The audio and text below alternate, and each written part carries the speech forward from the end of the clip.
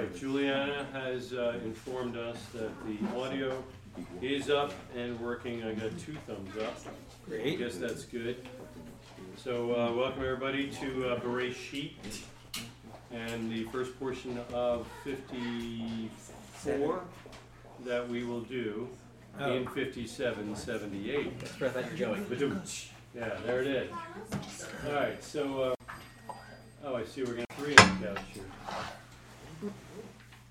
It took you a minute, but you got it.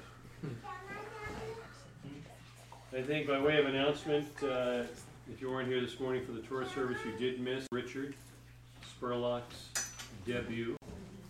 He did a great job. Video will be online soon, I'm sure. Dad, this was the first week I had 3 children here. Christine had 2 children here, and Juliana had 1 child. Wow, 3, 2, and 1. Yeah. I like it. I like it. Of course, I've been counting that you've had 4 here for We don't weeks actually. and weeks. But you're talking about ones that we can see Yes. with skin on. Yes. Nice. 3, 2, and 1. Yep. All right. Hanukkah, December. end of the year. The Birkat Hamazon, but that's the last thing we'll talk about. Oh, okay. Is there anything else that we need? Rosh Chodesh? Rosh Chodesh, yes. Saturday, Is Friday night. Friday evening, right? Erev Shabbat is also Rosh Chodesh, so add that to your prayers. And then, of course, this is a defective month, or whatever they call it. So you get 2 nights, Friday night and Saturday night. No? We should probably start saying that our second service in November we're going to skip because it's the. We always skip the one Right at after Thanksgiving, so that gives you more time with family and visits, and especially if you got to drive to see the family or anything like that. You're going to Arizona, Nevada, or anywhere near where there's mass shootings? No, just checking. Okay. I don't know if I'm taking it off the calendar yet, but we won't be meeting. Right, we're Just not once in meeting November. second Shabbat in November. Coincidentally, we'll be at 3. That doesn't mean we can't all meet together. It's just that we're not going to tour service. And we won't be here? And we won't be here. Yeah. So we can meet. We just have to meet here. So maybe we'll all go to the mountains and we'll surprise the heck out of Andy. She'll just get out of the flight and she opens 30 people walking. So I think what was the My parents are in New Zealand. They send their greetings. Oh, that's what it was. I just wanted to make note that we have a fairly good number of men, and we did not have 2 men here today because the Spurlocks are in, was it New Zealand? New Zealand. And yet we still had a minion. That's cool. And I like that we're getting a little bit of cush in there until, I guess until, God brings more and more grow up. well, actually until Henry gets bar mitzvah and becomes bar mitzvah. Micah will be leading that pretty quickly. Is there somebody else before Micah? Richard. Yeah, Richard is going to be a little longer. Yeah, a little bit. Benjamin. Yeah. Micah's Yeah. coming up though. You got a couple more years. Micah. How long you got? 2 years? 1 year? 1 year from this, Year he from- starts his preparation. In January. A year from this January? Mm-hmm. Really? Okay.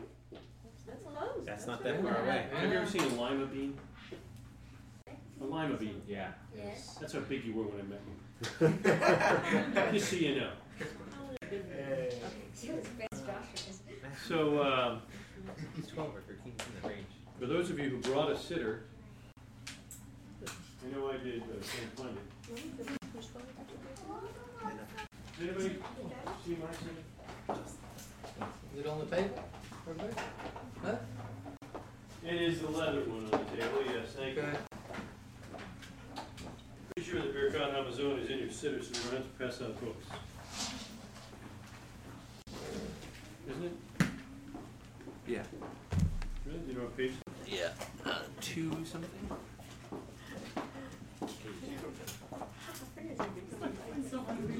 24? Yeah, I know, right? Is it 224? Anybody? No, That's plus blessings over food, drink, and fragrance. Anybody got any fragrance? No. 201? 204? What? Okay, the meat's ready. Oh, wait, no, never mind, that's, Wait, that's circumcision. What are you doing? Grace after meals is 182, guys. Gee whiz. I was not looking for Grace. Those of you who've been homeschooled, table of contents is the thing we put in the front of a book. It's just, I tell you what. Significant portion of people in this room were homeschooled. I know it, that was my point. May I have you to give us Psalm 26? Hold on. Oh, look, you need, now you need. No, I broke out. He the brought series out yesterday. Meshalah Yashar. I'm like, wait a minute, cleanliness, Nakia. Stop where we're at. Since you're digging in a All leather right, here we bag, go. we'll give you a breather. All right. So we're on 183, Okay. Psalm 126, a song of ascent. Where is Henry? All right. You see the top right hand corner, Bob? Yep, Psalm 126. That's you, Ben. A song of ascents. When Adonai will return the captivity of Sion, we will be like dreamers. Then our mouth will be filled with laughter, our tongue with glad song. Then they will declare among the nations, Adonai has done great things with these. Adonai has done great things with us. We were gladdened. Oh, Adonai, return our captivity like springs in the desert. Those who tearfully sow will reap in glad song. He who carries the measure of seeds walks along weeping, but he will return joyously, carrying his sheaves. May my mouth declare the praise of Adonai, and may all flesh bless his holy name forever. We will bless Adonai from this time and forever. Hallelujah. Give thanks to God, for he is good, his kindness endures forever. Who can express the mighty acts of Adonai? Who can declare all his praise? 3 or more males. Gentlemen, let us bless. Blessed be the name of Adonai from this time and forever. Blessed be the name of Adonai from this time and forever. With the permission of the distinguished people present, let us bless he of whose we've eaten. Skip the bracket.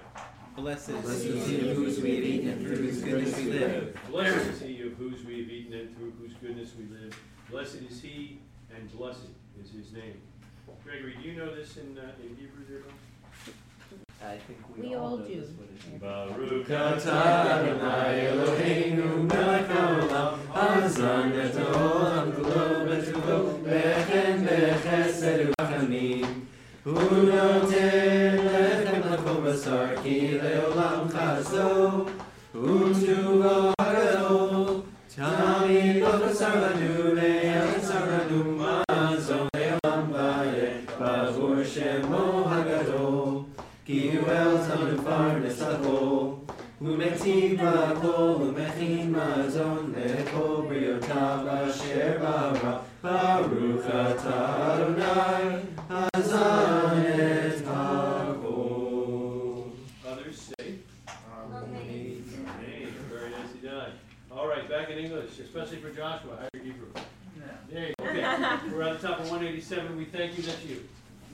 We thank you, Adonai, our God, because you have given to our forefathers a heritage, a desirable, good, and spacious land, because you took us, Adonai, our God, from the land of Egypt, and you redeemed us from the house of bondage, for your covenant, which you sealed in our flesh, for your Torah, which you taught us, and for your statutes, which you made known to us, for life, grace, loving kindness, which you granted us, for the provision of food, for which you nourish and sustain us constantly, in every day, in every season, every hour. Page. Keep going.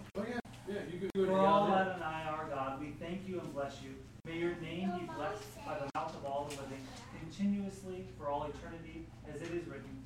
And you shall eat, and you shall be satisfied, and you shall bless Adonai, your God, for the land which he gave you. You don't have good land? For the good land, yeah. Yeah, no, but anyway, all right. Bless you, Adonai, for the land of the nourishment. Amen. Have mercy, Adonai. No, now you jumped ahead. Now you jumped ahead. Yeah, we got 4 blessings, and you only get 1. Jonathan. Have mercy, Adonai, our God, on Israel, your people, on Jerusalem, your city, on Zion, the resting place of your glory, on the monarchy of the house of David, your anointed. and on the great and holy house upon which your name is called. Our God, our Father, tend us, nourish us, sustain us, support us, relieve us. Adonai, our God, grant us speedily relief from all our troubles. Please make us not need, Adonai, our God, the gifts of human hands, not their loans, not only from your hand, that is full, open, holy, and generous, that we not feel inner shame, nor be humiliated forever and ever. Read that box, brother.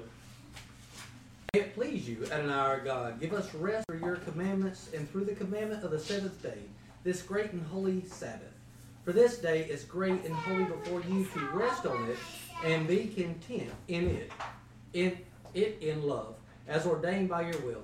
May it be your will, Adonai, our God, that there be no distress, grief, or lament on this day of your contentment.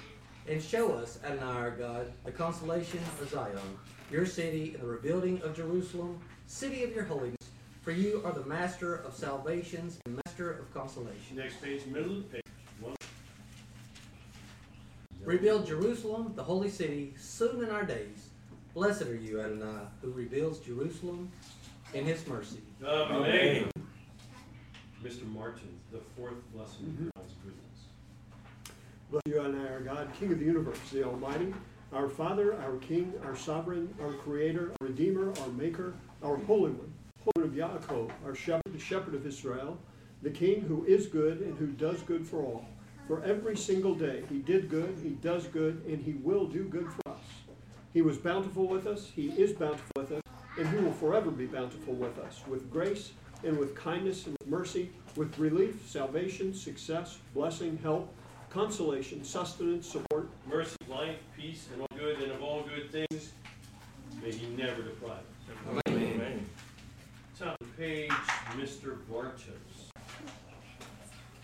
The compassionate one, may he May he reign reign over us forever. The compassionate one, May he be blessed in heaven and on earth. The compassionate one, May he be praised throughout all generations. May he be glorified through us forever to the ultimate ends, and be honored through us forever and for all eternity. The compassionate one, May he sustain us in honor. The compassionate one, May he break the yoke of oppression from our necks and guide us direct to our land. The compassionate one, May he send us abundant blessing to this house and upon this table, and we may eat it. The compassionate one, May May he he send send us us out out the prophet, who is remembered for good, to pronounce to us good tidings, salvation, and consolation.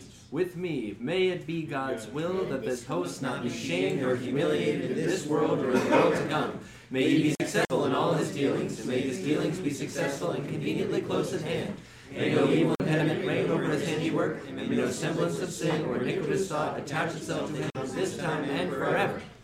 The compassionate one, may he bless the master of this house, and the lady of this house, them, their house, their family, and all that is theirs. ours and all that is ours, Just as our forefathers Abraham, Isaac, and Jacob were blessed in everything, from everything, with everything, so may he bless us all together with the perfect blessing, and let us say Amen. And James Bond, if you'll go ahead and finish the rest of it. On high, may merit be pleaded upon them and upon us for a safeguard of peace. May you receive a blessing from Adonai and just kindness from the God of our salvation, and find favor and good understanding in the eyes of God and man. The compassionate one, may he cause us to inherit the day which will be completely a Sabbath, and rest day for eternal life. The compassionate one, may he make us worthy of the days of Messiah Yeshua and the life of the world to come.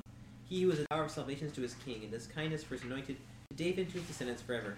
He makes peace in his heights, may he make peace upon us, and upon all Israel, and now respond. Amen. Fear Adonai, you his holy ones, for there is no deprivation for his reverent ones. Young lions may want and hunger, but those who seek Adonai will not lack any good. Give thanks to God, for he is good, his kindness endures forever. You open your hand and satisfy the desire of every living thing. Blessed is the man who trusts in Adonai, that Adonai will be his security. I was a youth in all salvation, I have not seen a righteous man forsaken, with his children begging for bread. Adonai will give might to his people, Adonai will bless his people with peace. Amen. Amen. I guess we'll just jump in here. That's probably part of the idea, right? Yeah. So, surveying the room, see who's all here. Okay, I think we have children in the back corner. Sophia, are you still here? Yes. Can you hear me? Yes. I have a quick question for you, Sophia. Can you tell me something that God said? What's something that God said in the Bible?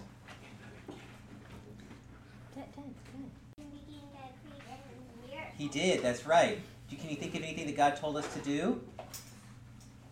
Does God tell us to keep Shabbat? Yep. There we go.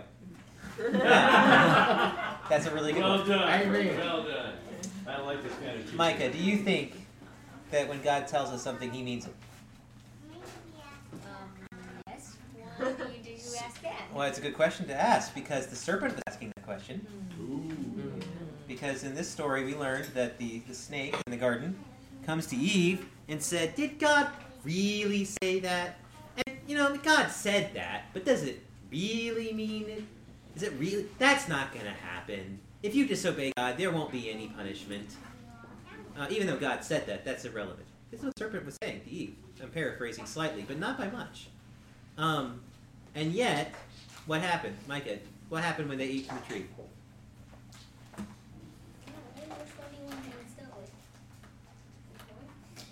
First they saw they were naked, so they clothed themselves. Then God came in, they hid themselves from Him. Told them they ate from the tree of knowledge of good and evil. God expelled from God again, and were cursed forever. And were cursed with the bottom of the curse. Right, And there's then a lot he was of gone verses. for 1,000 years, and the Lord came back, and wow. Yeah. That was a good summary. Now we've finished our Torah discussion. You can all go home now. But the point, though, is that they suffered the consequences, and eventually, as God said, they died. So God meant what He said, which is interesting that the snake picks an interesting timing to question God's words. We just got done with an entire chapter at the beginning of the book in which God creates the entire universe by speaking. Every word He speaks results in something dramatic. He speaks, let there be light, there's light. He says, let the waters be gathered together, they gather together. Let the earth bring forth fruit trees, or birds, or animals, or making man. And all happens as He says it. And yet the snake has the audacity, mere moments, tradition holds it wasn't even Shabbat yet, and the snake is already questioning whether or not the words of God are valid. I think it's important for us to keep in mind as we start this year that God's words matter. They mean something. They have power, they have impact, they have consequence. And He means what He says. So the challenge I give you this year, as we're preparing for our Torah portion discussions together, try to find one thing, just one, that you've never seen before. Try reading a different version of the Bible, maybe read a commentary you haven't read before. Just ask a question you never thought you never noticed before. Maybe learn one Hebrew word in that week's portion and try to figure out what's important. But try to learn one thing so that when we come back together again, we can all get something new. I know we've done this a lot. This is like probably the 10th or 12th time for some of us to read Genesis chapter 1. In just the Torah cycles, not counting all the times we did in the church. So we don't want to get stale. And the reason why we come back to it every year is there's always more. This week's Torah portion is deep. There is so much stuff in it. In fact, how late can you guys stay? No. At some point we will have to stop, but there's still more. So I do hope that you guys can take the challenge, dig into God's Word this year, find something new. One thing I found new this year that I thought was interesting, thinking about the snake. So when God speaks to them and says, wait, did you eat from the tree of which I told you not to eat? I'm paraphrasing again. The word He starts with is hamim, hey, mem, nun, which you might think sounds vaguely familiar. Haman is spelled the exact same way. So one of the commentators, and I'm going to probably forget his name, this one I'm not familiar with, Itori Torah, he asked the question, what does Haman have to do with the book of Genesis? Like, that's kind of weird. And he makes the point to say that Haman and Adam are very much the same. Adam was given everything. Adam was said, you can live forever, you can have any fruit you want, you can have relationship with God, beautiful wife, everything's perfect forever. One thing you can't have, the tree in the middle of the garden. Haman, if you remember the story, has everything. He has tons of children. He's wealthy. He is the second most powerful man in the entire kingdom. He has anything anybody would ever want. One thing he doesn't have. Mordecai won't bow to him. One thing. And just like Adam, Haman throws it all away because he can't deal with not having the one thing that God doesn't want him to have. It's an important lesson on contentment and in the impact of how, that one thing can be all you're missing, and yet it can ruin it all. Yes, sir. One of the things this is going to be a great year, I think, if we can all rise up to your challenge. And so one of the questions that I was kind of asking this year is there significance to the fact that man wasn't the first to question God? It wasn't actually Adam or Eve that questioned God and what he said.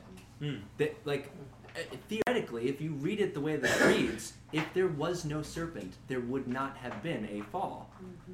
And I'm this year I've kind of questioned, why is that significant in some way? Typically we never disassociate ourselves from our sin, because obviously it's our choice. We always have a choice. Obviously both of them did have a choice, but yet they still weren't the first to question God. That's a good point. And what his word was. Yes, sir. I was listening to Rabbi David Foreman. He did a good teaching on this, of where he said, well, the snake goes by his instincts. So if his instincts tell him to do something, that's kind of like, that's the way God programmed him. But yet, Adam was supposed to subdue the snake too, and also tell him, no, that's not what God said. Yeah. That was kind of his job. Yeah. Always be armed in the garden. Yeah. Well, the sages definitely, traditional Christianity has made the snake into Hasatan, which there is some biblical references towards that effect. Revelation references to the serpent of old, if we're taking that literally. But the Judaism definitely sees the snake as representative symbolically of the Yetzer Hara. So he's the master. Right, we get that temptation up from the inside. And of course, the Yetzer Hara, as to your point, Foreman, is not supposed to be, we call it the evil inclination, but it's not so much the embodiment of evil inside of you. It is more that instinct. It's that natural fleshly desire. Paul's calling the fleshly man. Literally, the flesh. Over and over again, Paul uses that reference because he's talking about that. He's talking about you crave food. Well, if you eat on Yom Kippur, that's a problem. You crave, insert whatever bodily function, desire, need you have. But if you have too much, or you have it at the wrong time, or in the wrong way, now you've sinned. And really, at the end of the day, as Adam Smith teaches us, all of human activity is basically driven by cravings. Everything we do is driven by a desire. Well, Yetzer Hara represents that desire. It's what generates those desires. It's not inherently evil, but because it has no filter and no check, it will inevitably lead us to evil, just like the snake does in the garden. And our job, as Rabbi Foreman pointed out, as you said, Jonathan, is to subdue that. And that's really why God ultimately, because Adam's got a point. Adam says, the woman you gave me fruit. Now, he kind of, that's unfair, blaming God for, But the woman he trusts, who's supposed to be his support and companion, she's the one telling him, go ahead and eat. The sages comment the fact that, it's like, if your wife gives you kosher food, or food, and says it's kosher, you can trust her. But God said, because you listen to your wife and not to me. So, Adam is ultimately held at fault for sinning, even though, it wasn't totally fair, quote unquote. He got tricked, kind of like Eve got tricked. But at the same time, they were still responsible. Yes, sir. Who's Adam? I'm sorry, the founder of capitalism. Founder of capitalism. He wasn't the founder of the Mormon Church? No, that was Joseph Smith. Adam Smith Were they was brothers? No, I don't think so. Adam Smith is a lot older than that. Founder of capitalism wrote The Invisible Hand. Is that what it's called? Anyway, the point is his theory is that he founded capitalism on the principle that all of human activity is ultimately based on desires, and this is good. So if people just look for their own desires and needs, ultimately that will generate economy. So he was partly right, and not completely, because man is partly evil. Continue. Yeah, no, that's good. That's good.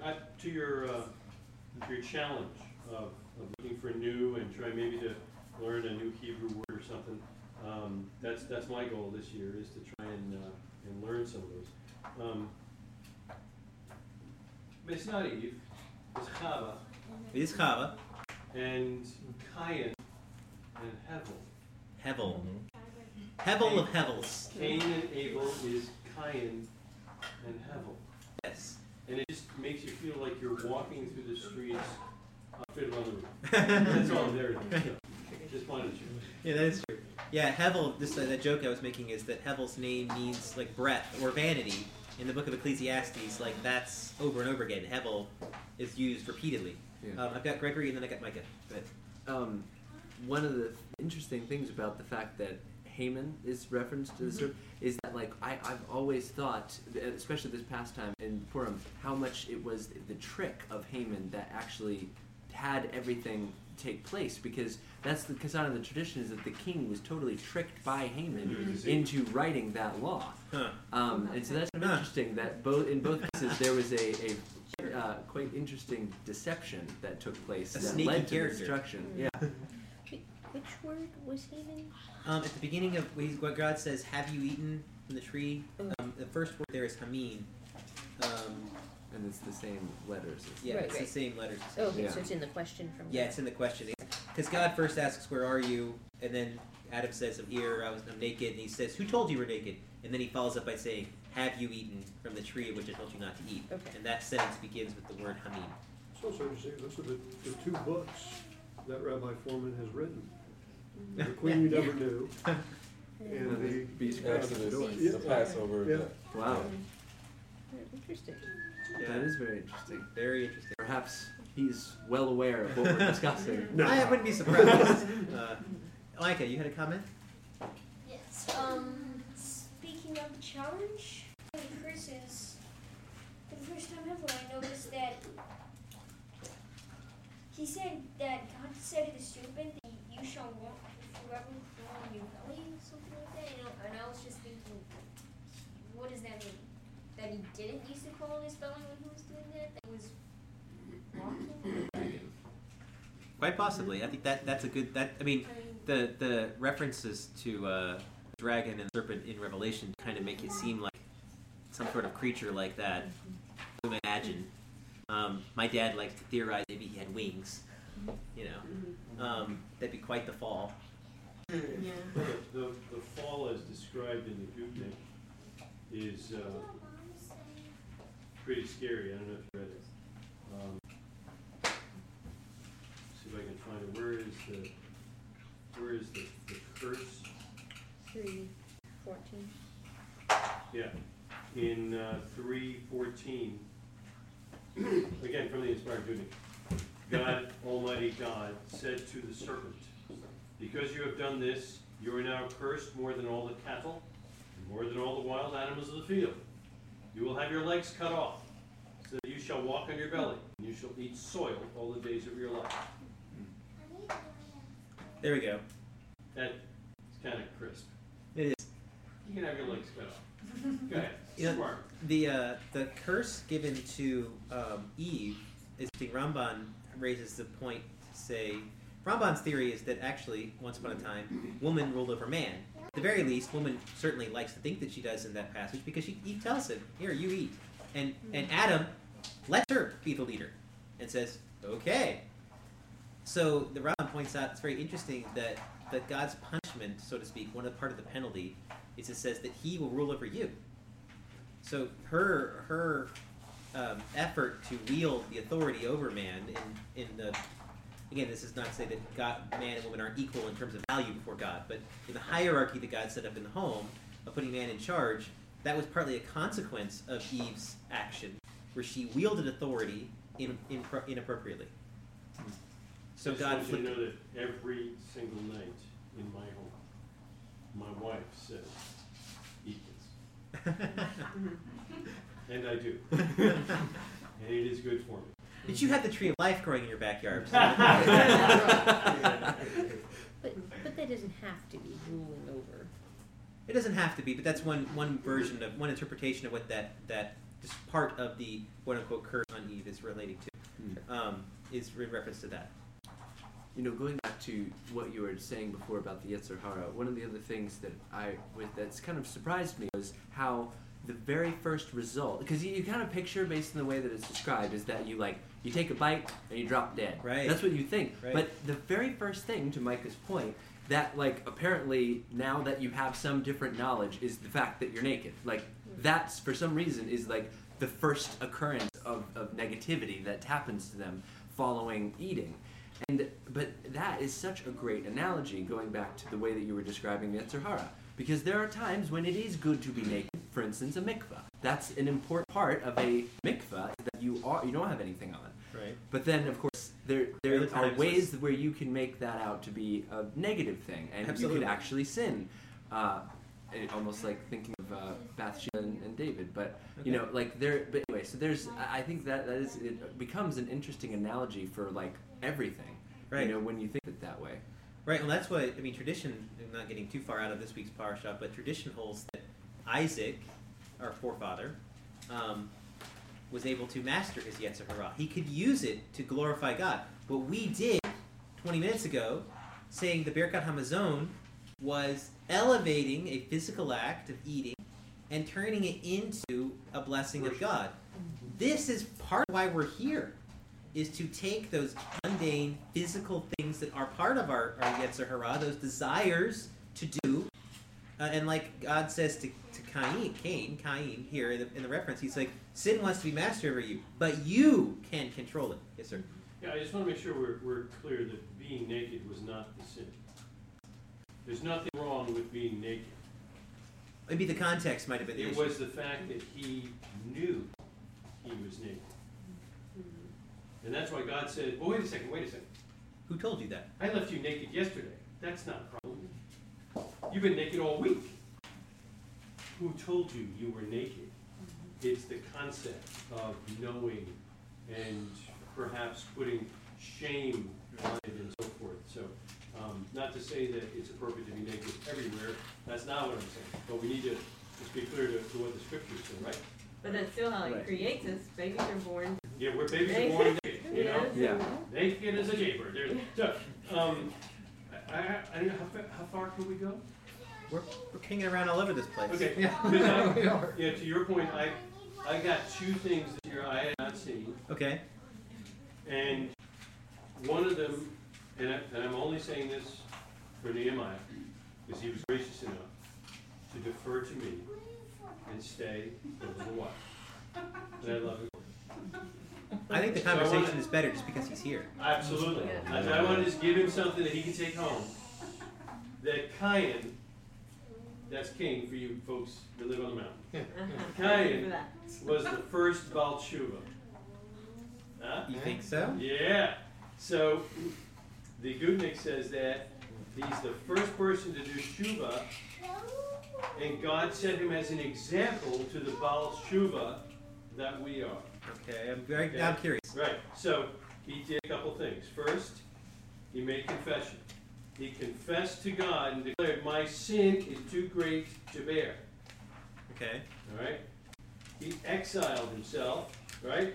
Rambam writes that one of the routes of tshuva is for a person to send himself into exile, and then with humility he will return. And then third, to rebound with positive action. So sum it all up. After doing tshuva, Cain propels himself back into the world by first fathering a son. Second, he builds a city, an ambitious project to make the world better.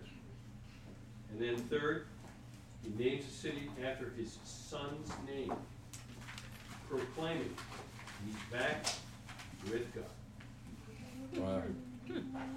The first Baal Tshuva.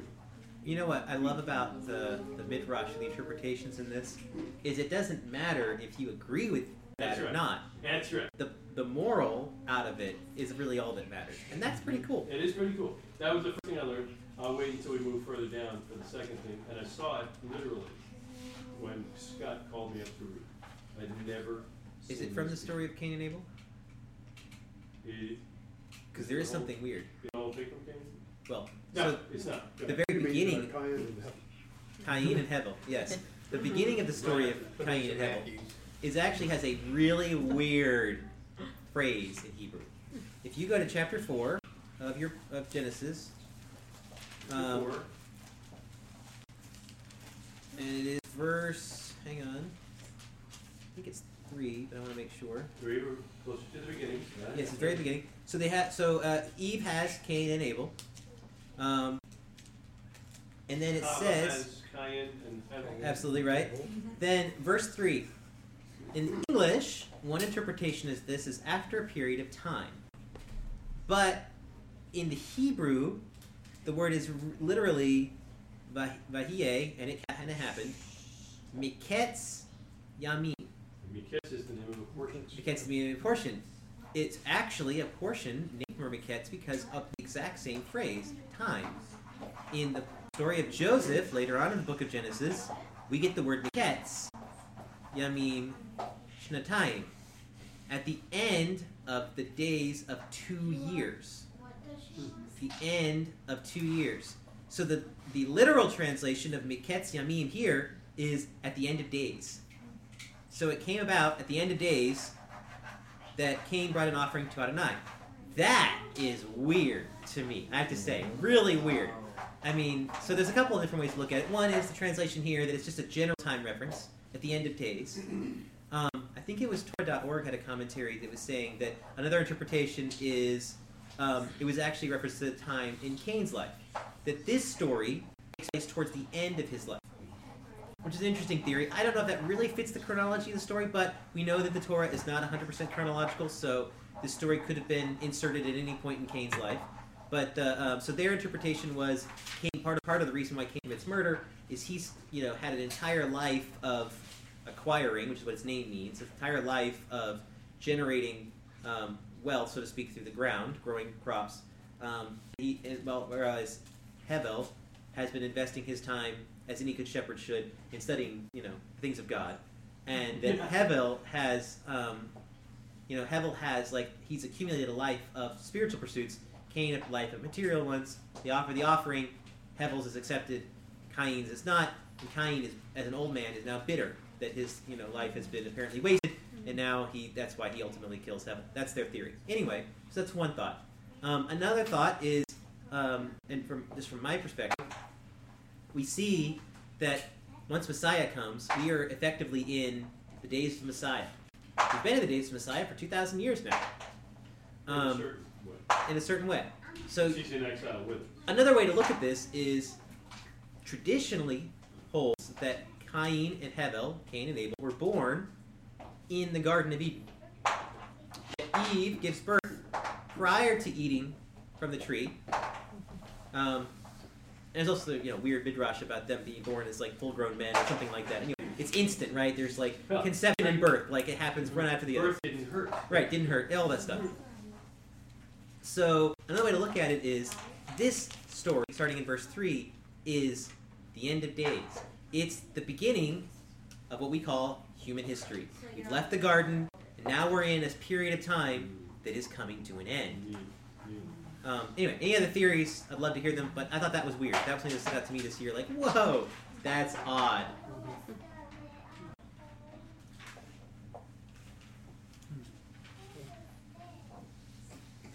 Go ahead. I don't know if it makes sense that it would have been like longer, like towards the end, because I thought it was clear that Hevel didn't have any kids before he died. Right, yes, that's true. So then that would be Probably weird could if tell. it was at the end. Right. Had him not and hadn't ever get married or Yeah, kids. I don't know that So I necessarily agree with that one, but it was like Okay. kind of like any midrash, it's like, oh, Yeah, interesting. yeah, okay, We can learn yeah. something from it. But yes, good point. I agree with you. I think the chronology of the story does not lend itself, and this is the end of Cain's life. But it's an interesting thought nonetheless. One more thing to be thinking about. Also, in another commentary I read that was interesting, they asked the question, what conversation Cain and Hevel have? It says Cain spoke to Hevel, but then, and the word they use in Hebrew is Omer, which is the word they normally is followed by, quote, something, right? Here's the conversation. Instead, it's just a sentence, and it's nothing at all. It's almost like, it'd be almost like if you, read in the news and President Trump tweeted, period. Next sentence. On other news, we found out that, like, wait, what did he say? But the commentary I thought was really brilliant was arguing that part of the point of this was silence on purpose. It doesn't matter what was said. Nothing that could have been said in that conversation could justify Cain's murder of Hevel. And so the conversation being left silent is almost to say, insert whatever human reason for killing is, it still doesn't matter. Because the traditional rabbinic ones are, it's over a woman, or it's over dividing up the earth. It's over who gets to have the temple in their territory, and so forth. Or who gets the pudding when they get back home at the end of the day. Right, whatever. But it's the same traditional human desires, wealth, relationships, and religion. These are the... Yes, sir. We had a rabbi come and speak to the Torah on Tuesday night, and he shared his first name with us that night, and it was Hanok. Right. And he felt compelled to share with us, since we're non-Jews, that Hanok is Enoch in the Hebrew. So Cain knew his wife, she conceived and gave birth to Hanok. And he made mention, this rabbi did, that it's Hanok, like in the Bible. Probably not this Hanok. Probably the other one. The next one. Walk with God. What's But it more? if that's Lamech, and Lamech took for himself 2 wives, Adah and Zillah, in verse 23 of chapter 4. The second thing I saw this year, that is extraordinary. I had no idea. I don't know about you, but up until this time, if you read about Lamech, to me the guy sounds like he's amazingly proud. You thought Cain was bad. Are you kidding? I am a bad guy. Let me tell you. He got a mark. You get 7 years problems. It just always sounds like bad. So verse 23 in the Google, Lamech accidentally killed Cain and Tubal, and his wives separated from him. He said to his wives, Adah and Zillah, listen to my voice and accept me back. Wives of Lamech, incline your ears to my word. Did I slay a man by wounding him intentionally? Or a child by hitting him intentionally? If Cain, who did kill intentionally, was avenged after 7 generations, then Lamech, me, who killed unintentionally, shall be avenged after 77 generations. This is an interesting one. So traditionally, that's exactly the story. The tradition holds that Lamech, I believe, is blind. Right. He's out hunting with Tubal-Cain, his son. Tubal-Cain sees what he thinks is an animal, says, hey, shoot the arrow that way. Oops, that was his grandfather, Cain. Because God had said, you have 7 generations. Lamech is I think Tubal-Cain is generation 7 or something like that. Right. So Cain dies. Outlaw bows. So, and then, right, yeah. Bows don't kill people. Blind men. In this portion, that's what happens. So that's the tradition of what the story is behind the background. So that's why Lamech comes back to his wife and says, that was an accident. And if God showed mercy on Cain for 7 generations, how much more will he not give 77? Interestingly enough, the commentators, I think it's Rashi, talks about this idea is almost like going over the top. I mean, 77 generations, But the point that he's making is it's exaggerated on purpose to say, well, essentially God's never going to punish me for this. Which is interesting because, I don't know if you were doing the math, we've got 7 generations and 77 generations, a lot of 7s and 70s, and I think I recall the master making a comment to Peter, who said, wait, how many times did you forgive this guy? Maybe 7 times? 70 times 7. How about 70 times 7? Yeah. So I think that he's making an allusion back to this story to be like, you should treat them, first off, exaggerate to the point where you forgive them for everything, but treat it like it's unintentional. Or to show the same compassion as the Father. Which means the master was either there listening to this, watching this unintentional killing, which is scary to think about, or he was taught the Midrash in his culture. But you can see so I love those little connections, and I hope if you go through them you'll find more. Another cool thing I saw, I think it was Rashi was saying that Cain's exile is to the east. Murderers are always exiled east. That if you look at when God sets up the cities of refuge, it says build them towards the east. Well, on the outside. The first 3 are on the outside of the land. Right, they are. But That's like, east. but when he references, but he references where to put them. Like the first comment, quote unquote, to Moses, set up them to the east or something like that. And so it's exactly what Cain's penalty is. And God keeps his own Torah very well. There was only, maybe one witness to this murder. So God does not kill Cain immediately. He exiles him, which is the penalty for someone who kills somebody, but you don't have evidence of, exactly what happened. Wow. That was pretty cool. Nice. Yeah, the cities of refuge. So that's basically what's happening. Cain essentially is exiled, almost like in a city of refuge type situation. Wow. But God, being ultimately just and knowing what's really going on, does eventually exact his punishment.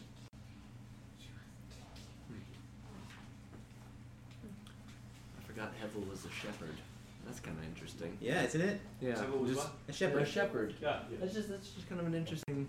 They both had jobs basically, Yeah. and they were different. Two brothers, and one was with the earth, and one was with the animals. Yeah, there's a lot of commentators about that. Rabbi Foreman talks about that one. He sees Cain's name means acquired. It comes from the same root, the word I acquired. It's the same, so it's like a play off of that. And that idea is that like Cain is like seeking for tangible, right? He wants things he wants ground that's stable. He wants to grow things from the ground. In fact, it's almost like so a woman partners with God to give birth, but man doesn't really play a major role in that process. So, as Rabbi Foreman was teaching, Cain effectively is partnering with God to grow produce. This is like his fulfillment of his naming. I have acquired a man with God. So Cain has this desire to partner with God to grow things, to gain possessions, to acquire things with God. So his penalty is being driven from that ground. As a wanderer, he no longer has that stability that he craves, and the ground will no longer yield its strength to him. So he is now cut off, effectively, from what he had been seeking, which is it's a pretty dramatic penalty, really. But that's something that so oftentimes I think it feels so much like Adam, right? That's what Rabbi Foreman, he draws a link between them in the book, The Sin That Crashed the Door, which I have not finished yet, but it's very good. Got some weirdness to it, but if you read the Midrash of Genesis, there's some weirdness. But it's very interesting. Anyway, the point is that the parallels between Adam's exile and his penalty and Cain's are extremely similar. Both are driven out. Both are cursed with the ground. The ground no longer grows its stuff the right way. There's a very similar penalty. So Cain effectively has tragically escalated Adam's sin rather than learning from it, and therefore his penalty is similar but worse. Yes, sir. We've mentioned this a couple of times in years past, especially when Noah Gordon was sitting with us most of the time. Noah. It is Noah. Noah is a biblical name, and it is a female. It's a girl's name. No, it's female. Noah is the male name, and if we recognize that, I think it's important for us to get that in there from time to time, because the last line in 5 is after Noah was 500 years old. Noah fathered Shem, Ham, and Yafet. It's Ham. It's not Ham. It's Ham. I think it means hot. Who's hot? Ham. That's the literal translation of his name. Got it. Yeah. Which is interesting because his descendants did end up living in a part of the world that is rather hot. Very hot. That's right. And Egypt, there's a name for parts of Africa that was Hamed. Huh. That's His weird. name is Hamed. That's crazy. Yeah. Cool. So I think we'll see later on Shem, Ham, and Yafet. There's argument later on in the sages, obviously, about was that the order they were born? Right. Or is Yafet older than Ham?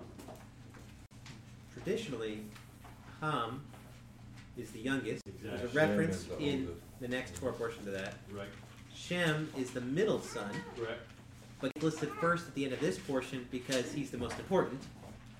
And Yafet is the oldest. And if you look at the genealogy stuff, it does seem to lend credence to that Yafet is the oldest. Which is really weird, considering the way it's written in the last verse of chapter 5. Right. That's not the only thing that's weird. I got another cool thing I saw for the very first time. Rashi, I believe it is. Is it Rashi? I think it's Rashi. I want to make sure. While I'm looking this up, Gregory, go ahead. Well, so yeah, this another thing this year was so interesting in Rabbi Jonathan Sachs' book about Sukkot. One of the things he kind of referenced that I hadn't really thought of was like the fact that we have a very, very small amount of information about the literal creation of the earth. Right. And he references how one of the biggest portions in all of the Torah is about the tabernacle, and how that is a central theme of the entire Torah, because that's the representation of God dwelling with his people, and he goes on and on about that, which we've all heard. But as I've been reading through the creation account, and even just after it, it's amazing how many little hints we have of the preparation of there someday being a tabernacle. There's the first one, the whole idea about being a shepherd. That's you need the animals for the offering. Right. Then there's this whole part here though about like the dwelling in tents. This is in like 4, where it's going through like the kids of Lamech. It's talking about tents, and then it talks about like the harp and the flute. Right. So you've got like music and musicians, and then you've got like this whole idea of like copper. There's right. like, and then when it references the rivers and everything, you start seeing a lot of the stones that are similar. The Shoham stones. Yeah, and the It's gold. It's in the breastplate. Right. Yeah, but then you also have the gold too, which is the majority of the inside. Yeah, and the gold is all over the place. Yeah, so there's like all these little sprinklings of the tabernacle right here in the very, very beginning, as we kind of lead up toward that being a central theme of the Torah. And then on the flip side of that, in the tabernacle reference, you have all these references back to the garden. You know, all the cherubim, which are everywhere. Yeah. There's also the that idea we talked about, like the Torah is a tree of life. You know, you get a reference back to that. There's like these little allusions between them. They're supposed to be connected. I think you're right. Yeah, but I mean, right. Even the first of the 2 sons, that was the whole idea was that there were offerings. That was like the first thing we read about with these guys. They're born, now there's offerings. I mean, it's right then. So, yeah, it's ultimately about relationship with God. Yeah. Right. Yes, and when I was, one of the things I read too, Rashi was talking about, I believe it was Rashi was talking about the idea that we don't really know how God created the earth and the heavens. And in fact, the very first reference, I love how the Art Scroll translates it, in the beginning of the creation of the heaven and the earth.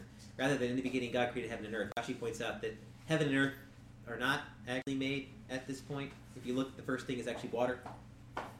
His point being, though, that like essentially kind of like almost like a warning, like be careful, like trying to figure out exactly how it's all made. I read the verse. I know what happened. It's like this is massive. Rabbinic Judaism teaches that Genesis chapter 1 is like huge mystery. Like whoa, way too deep. So like if you ever get to a nice little argument with somebody saying, well, the stars are X million starlight, it's like, my God spoke the universe into existence, created light before there were stars or sun or moon. I think he can do whatever he wants to do with starlight, and we'll figure it out when we get there. And to that same point, sages are very clear that whole creation story is all about the interaction of Messiah. Mm-hmm. And that younger men are prohibited from studying the creation story because in so doing, they might blaspheme Messiah. That's shocking to me. There's a lot of depth there. Yes, sir. Wow. Okay, so when you mentioned the translation in Cain's offering, or at the time that Cain brought his offering, as end of days, so I'm reading out of the NET Bible. Mm-hmm. And at that point, and in the English it says, at the designated time, Cain brought some of the fruit of the ground as an offering. Right there, go down, and the note is, in Hebrew, and it happened at the end of days, clause indicates the passing of a set period of time leading up to an offering. And then what's interesting is that offering, the note on that is the Hebrew term mincha, is a general word for tribute, gift, or an offering. It is the main word used in Leviticus 2 for dedication offering. This type of offering could be comprised of vegetables. The content of the offering, vegetables as opposed, or in this case, grain as opposed to animals, was not the critical issue, but rather the attitude of the offerer. So I went and I was like, okay, let me go look at Leviticus 2 again. So in the first part of it, it doesn't really speak to that to me. But once you hit Leviticus 2 and 11, it says, no grain offering which you present to Adonai can be made with yeast, for you must not offer up in smoke any yeast, honey as a gift unto Yah. You can present them to Adonai as an offering of first fruit, but they must not go up to the altar for a soothing aroma. Moreover, you must season every one of your grain offerings with salt. So then that made me think of Mashiach. So I turned to Mashiach, and when he tells the disciples that they're the salt of the earth. And then that touches on their character. Okay. The salt is representative of their character. And when you go back to, you go to Mark 9:49, he says, everyone will be salted with fire. Salt is good, but if it loses its saltiness, how can you make it salt again? Have salt in yourselves and be at peace with each other. And you go back to 2 Kings 2:21, Elisha, how he purified the waters, he put salt in the water. Okay. So it was representative. What it seems to me to be saying is like when Abel did the commandment at that time, that it was time for the offering, Abel went above and beyond to please Adonai, whereas Cain just kind of went through the motions. Right.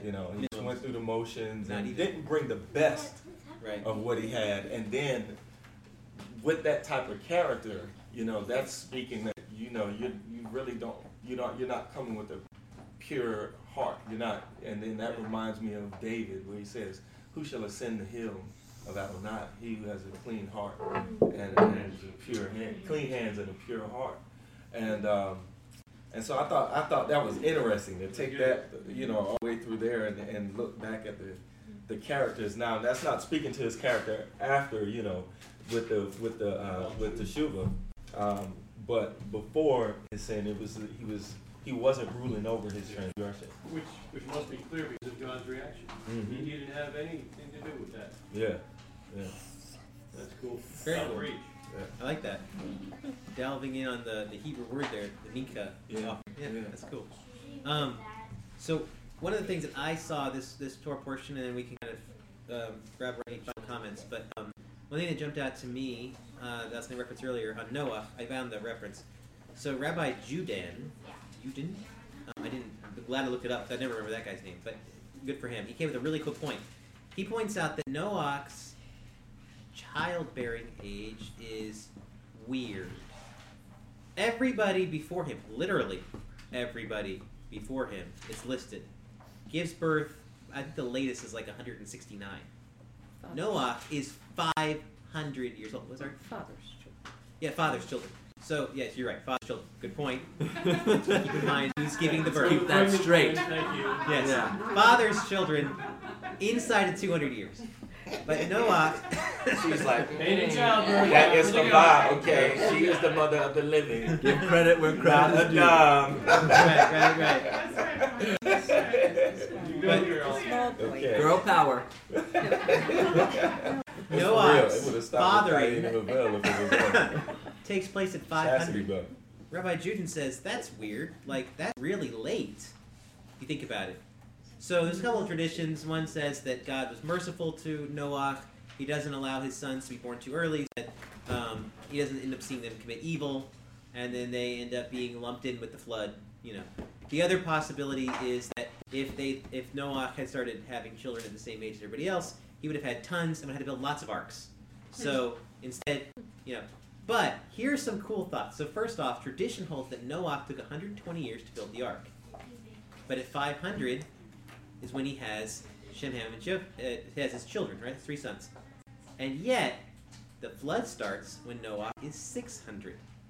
So the rabbis do the time jump here and realize that means, if that's correct, that God told Noah to build an ark for his sons and his sons' wives 20 years before he had any children at all.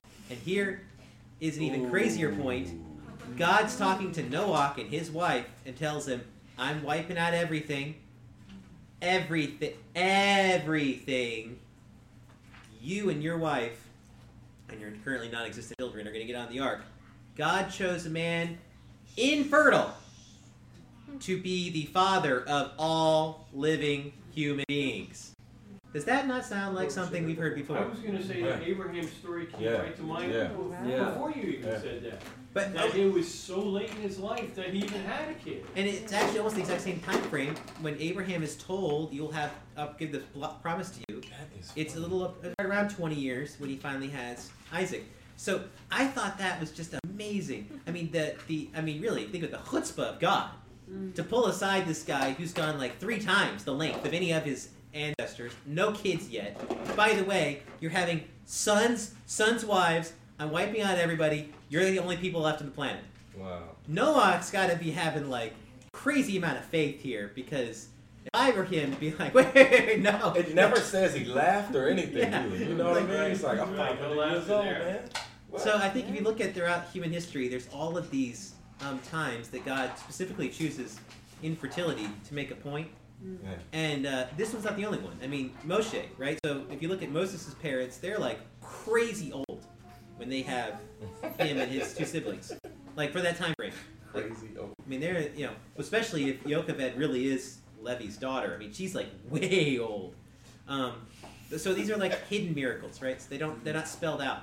Yeah. But that's part of what I want us to do this year, is to look for those inside things. So thank you, Rabbi Juden, for pointing that out. I thought that was really cool. That's really Okay, Hanok, right? I thought what was interesting about Hanok is it says, and it was funny, I'd never seen this before until about a month ago with Hanok, where it says, when Hanok had lived 65 years, he became the father of Methuselah.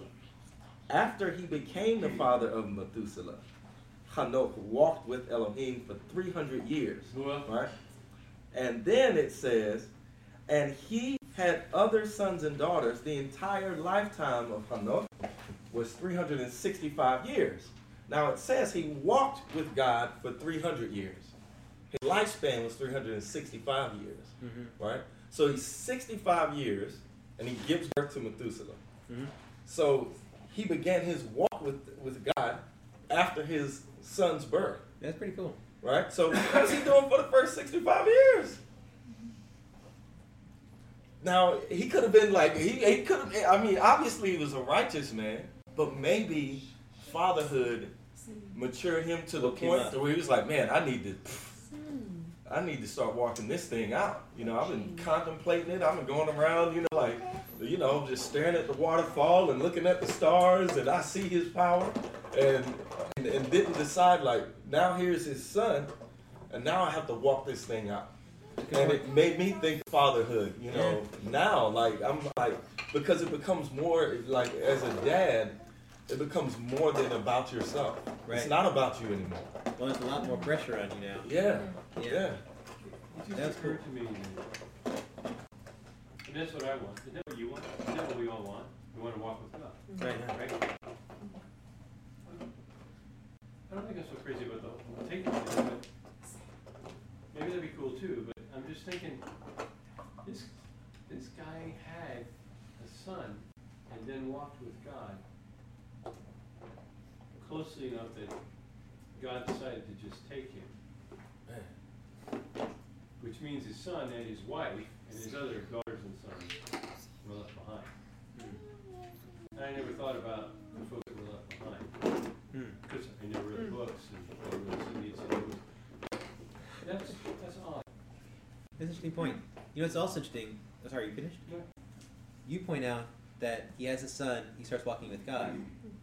But he names his son when he dies. Methuselah, translated, is when he dies. Which is why tradition holds that Methuselah dies and the flood happens. So whatever happened when Enoch was 65, Hanuk, he must have had quite the revelation moment, because he names his son when he dies and then decides, I'm going to start walking with God. Be a good idea. Wow. Wow. I actually spent some time laying out the timelines of when people were born and how long they lived and when they died. And Methuselah was actually, he did die on the year of the flood. And we don't know the day, obviously, but also Methuselah was the last person to be alive when Adam was still alive. Right. Oh, wow. Yeah. That's very cool. So you have a link from Adam all the way to the flood. Methuselah was the oldest man. Nobody lived longer than he did. When he dies, was the oldest man.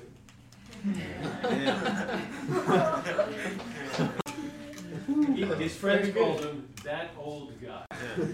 That's amazing. But it also teaches you the grace and the compassion of God. That the longest living man was kind of something of a harbinger of doom, and yet it's almost like God's like, yeah, we can stretch it out a little bit longer. Methuselah, you got another 5 or 6 years. Man, He not ready to wipe you out yet.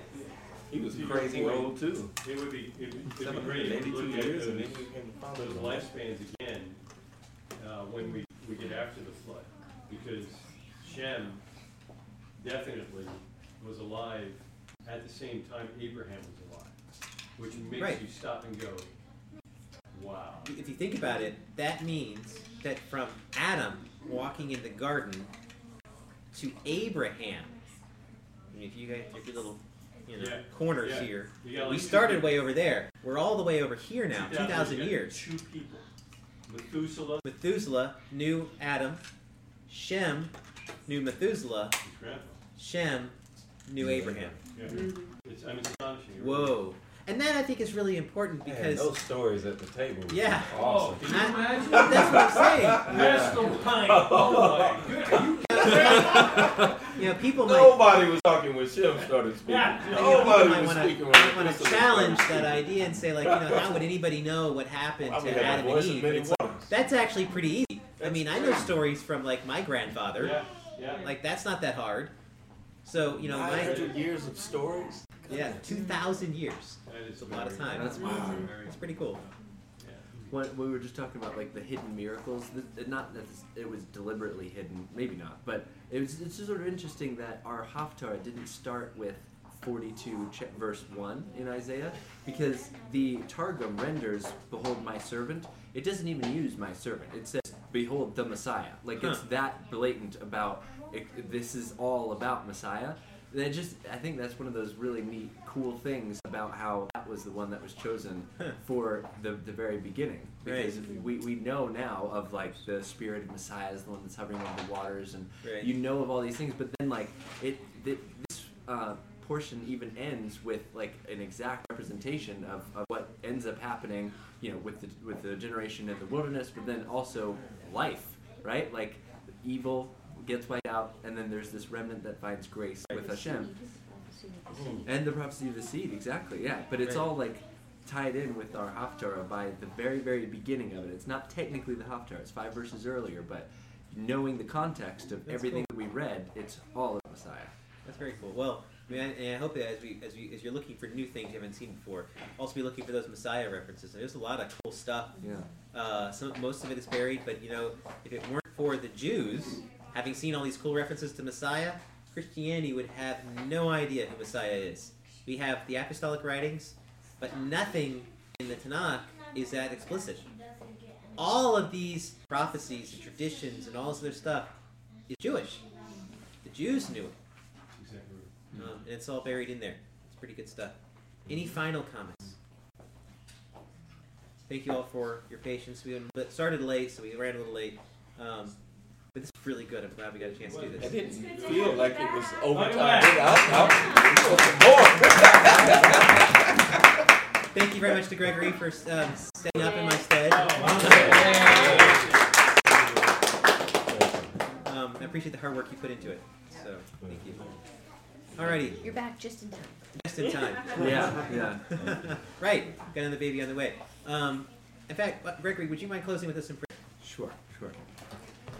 Avinu Malkeinu, what a privilege it is to study your word, and we appreciate so much the insight that you have revealed to us, that you've opened our eyes that we may perceive wonders through your Torah.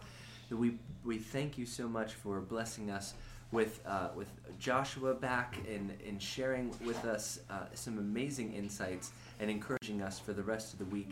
And we pray that you would let us take with us for the rest of the week all of the amazing things from Shabbat, that we would always see you throughout our lives, and that you would bless the works of our hands, and you would bless our feet, and be with us throughout this week. B'Shem Yeshua. Amen. Amen.